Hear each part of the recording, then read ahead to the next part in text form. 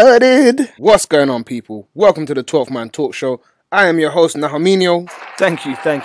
You're far too kind. I'm going to talk about referees today, man. Like, honestly, the standards of refereeing have declined dramatically in the Premier League. Now, don't get me wrong, I'm not disputing it's a very hard job, and I don't envy referees. But if there was ever a case for a robot to take over a human job, I think this might be it, you know. Now, I'm not even going to go back and talk about the referee decisions over this season, because just this weekend just gone alone, there's been so many nonsense calls. I'm going to focus just on a few of the calls this weekend alone. Right, where should we start? Let's start with Man United vs Huddersfield. There was a clear GBH assault on McTominay. Yeah?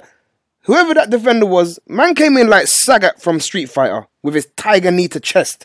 And the ref standing right there. How does he not give a penalty? Like, this is football, not UFC. Waste, man.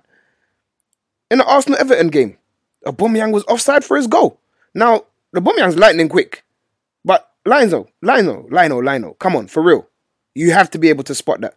Like, then the Lino starts giving offsides when Aubameyang was onside. I don't understand what's going on. Palace Newcastle. That penalty. That little tug on Benteke. He gave a penalty for that. Now, that happens non-stop. The thing that's irritating about it is that there were worse ones than that in that game specifically anyway. So you can't pick and choose when you give them. You either give them all or you give none at all. You know what I mean? Now, the next one, Liverpool vs Spurs. This one probably the most controversial game of the whole weekend. I don't care what this nonsense rule says. Kane was offside. When the ball was played forward, he was offside. He can't talk about Lovren touching it because it had already taken a touch of another player. And either way, the flag should have gone up before Lovren touched it because he was offside. The first penalty, it was a dive. The second penalty, it was a very harsh one to give. Like, I mean, yeah, okay. Lamela was clever with it. But either way, you've got to be smarter than that. Especially in the last minute of such a big game. Now, these decisions, when it's the top 6 teams playing against each other, or the bottom 6 teams playing against each other, they're crucial to what's going to happen and the impact it's going to have on the season.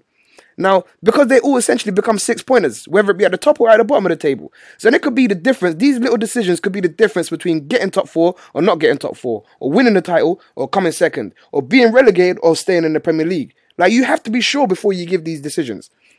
Right? Other game, yesterday, Watford-Chelsea. 2 yellow cards for Bakayoko that were for fouls that weren't even yellow cards. They were just about fouls. You know what I mean? The ref has to use common sense, man. The first foul, he fell into a player. What's he supposed to do? But just give a free kick and that's that. The second one, like, it's just about a foul. He's overstretched a little bit and he even really catch him. Like, I think he dived. Deulofeu dived a little bit, to be honest. But either way, it's not a yellow card, especially when you know it's a second yellow. It's only 30 minutes into the game. You got to use your common sense here.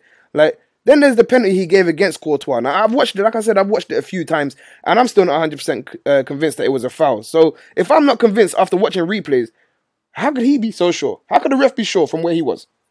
You know what I mean? Honestly, like, sometimes I don't even know how the ref make it out of stadiums. It's beyond me.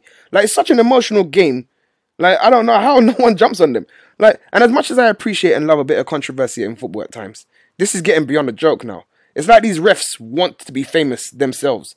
Like they all have Instagram and Twitter accounts, and it's like they're making mad decisions just so that they can trend.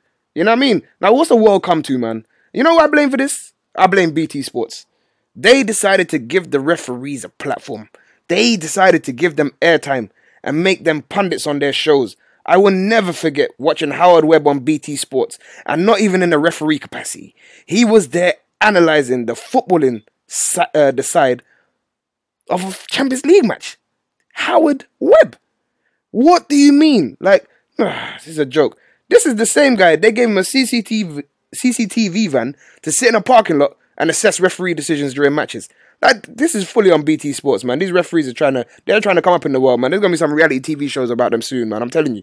Anyway, let me know your thoughts, man. Holler me on all my socials, man. At Nahaminio12, at 12 Man Talks. Peace.